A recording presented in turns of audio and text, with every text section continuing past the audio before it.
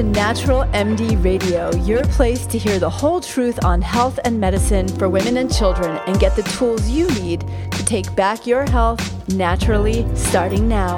I'm Dr. Aviva Ram.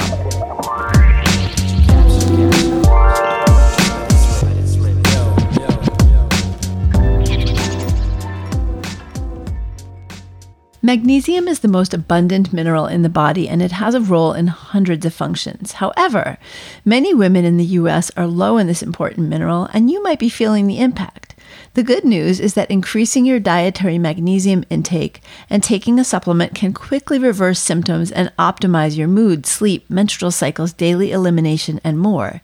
It's also one of the minerals I recommend the most frequently in my practice, and I want to share with you how simple it is to use this supplement to reverse the common symptoms that are related to having low magnesium levels. I'm Dr. Aviva Ram, and welcome to episode 134 of Natural MD Radio, Women and Magnesium, an update, 10 ways it can improve your health, mood, hormones, and more. Magnesium, as I mentioned, is involved in hundreds of reactions in your body.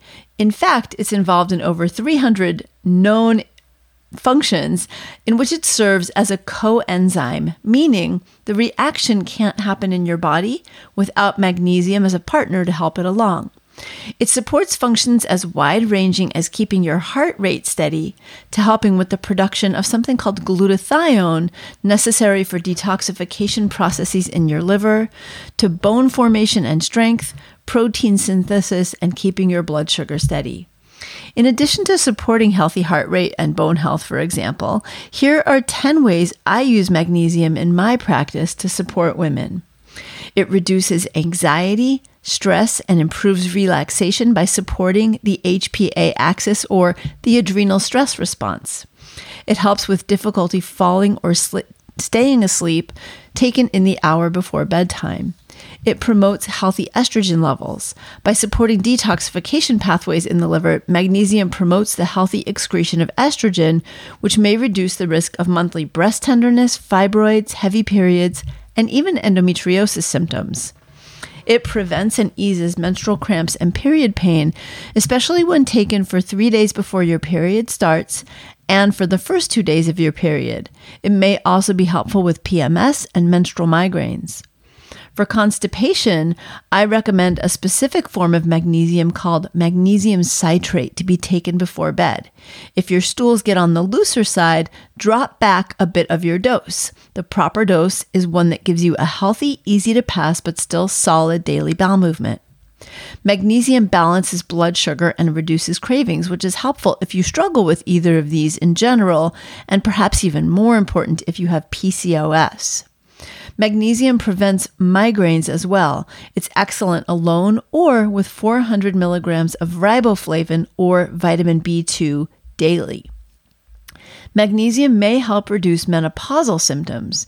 It may play a role in hot flashes, night sweats, mood swings, insomnia, and long-term problems such as osteoporosis. In one study, magnesium relieved the symptoms of hot flashes in women undergoing breast cancer treatment, but who were unable because of their breast cancer to use hormone replacement therapy as a treatment. Magnesium may play a protective role in thyroid health. A large study called the WOMED trial found direct correlation between magnesium levels and the thyroid. Magnesium is also important for vitamin D's important functions, including supporting thyroid health. Finally, magnesium slows the effects of aging, and who doesn't want that? Chronically low magnesium results in excessive production of oxygen-derived free radicals and low-grade inflammation, which play a role in many of the symptoms we commonly associate with aging, from cognitive decline to wrinkles. Taking magnesium daily may slow and even reverse some of these defects. Now, most of us don't have an outright magnesium deficiency. We have low levels or magnesium inadequacy. Magnesium inadequacy occurs when intakes fall below the recommended daily allowance, but are still above the amount required to prevent overt deficiency. You might wonder how we get low magnesium. It's because the modern food supply strips our food of this nutrient and depletes our bodies. Food processing, such as refining grains in ways that remove the nutrient-rich germ and bran, lower magnesium content substantially. Another important reason to avoid processed packaged foods.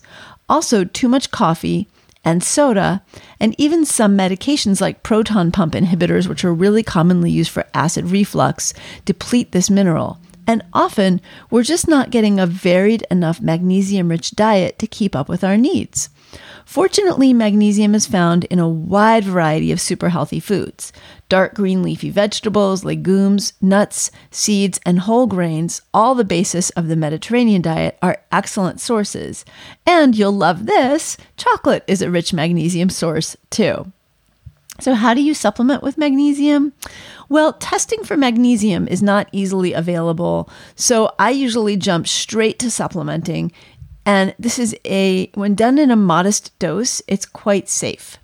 The Office of Dietary Supplements recommends an upper limit daily of 350 milligrams. But I do find that for symptom relief, I often need to go up to as much as 500 to 1,000 milligrams daily, and some studies use 600 milligrams a day for many conditions. That 350 milligrams isn't really meant for reversing symptoms, it's actually just meant as the daily basic amount that we need to not be deficient.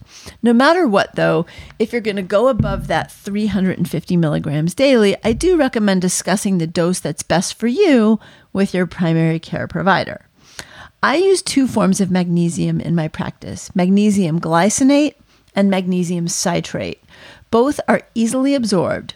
The magnesium glycinate is what I use for all of the symptoms that I've mentioned, except for treating constipation, in which case you have to use magnesium citrate, which acts as an osmotic laxative. It pulls water into your stool and helps you eliminate. Only the citrate form does that, so if you're taking the other kind, you don't need to worry about running to the bathroom. You can also combine the two forms to achieve the right dose you need for an easy, regular daily bowel movement and reduce your other symptoms without getting loose stools from taking too much of the citrate. So for example, if you find that 200 milligrams of the citrate helps you with your constipation, but you need 600 milligrams a day to get better sleep, then you do the 200 of the citrate and bump up to 600 with 400 of the glycinate. For some of these symptoms, for example, constipation, anxiety, or poor sleep, if they are related to low magnesium, you may see results in as short as a few days. But for many of these symptoms, it can take up to 8 to 12 weeks of daily use to really get the benefits. And once you get the benefit, you figure out what's the lowest dose of magnesium you need ongoing to maintain that benefit. Are there any precautions? There are a few. If you have high blood pressure and on medication for it, magnesium can add to the blood pressure lowering effects because magnesium can also help lower blood pressure. And that can actually be a great thing because you can work with your doctor to potentially lower your blood pressure medications over time. But it can also contribute to your blood pressure dropping too low. So check with your prescribing doctor before starting, and ditto that if you're on any medications for heart rhythm control, because it can also help to kind of calm your heart rhythm.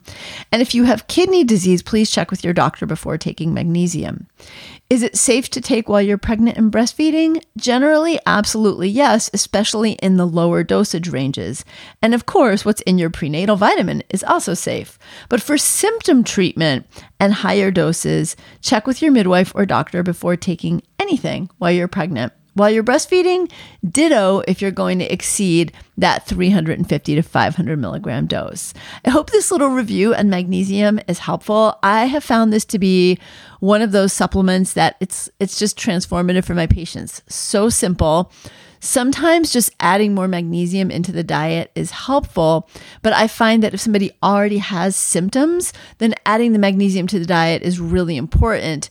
But they may need the extra magnesium supplement for 3 months, 6 months, or more to help bump them up to a really healthy level and stay symptom-free. If you've enjoyed this podcast, if you find it helpful, please always make sure to share it with your friends, drop a comment over on iTunes. And as always, or if you're new to my podcast and don't know this, over on my blog at avivaromm.com, in this case, avivaromm.com/134. That's the number 134. I always include the written form for you so you can go back and quick reference, see what dose, see what I'm talking about, and not have to keep it all up in your head, because there's plenty that we have to think about without having to remember all these doses or have to frantically write them down while you're doing something else and listening to a podcast. So I wish you well. I wish you the best of health. I wish you your happiest self, and join me next time for Natural MD Radio.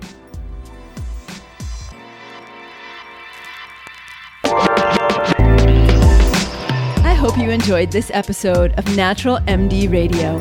If you did, please go to avivaromm.com and join the conversation about the show on my blog. And while you're there, be sure to sign up for my newsletter. It's free and it's jam-packed with powerful tips to help you take back your health naturally. That's avivaromm.com. Take care and see you next time.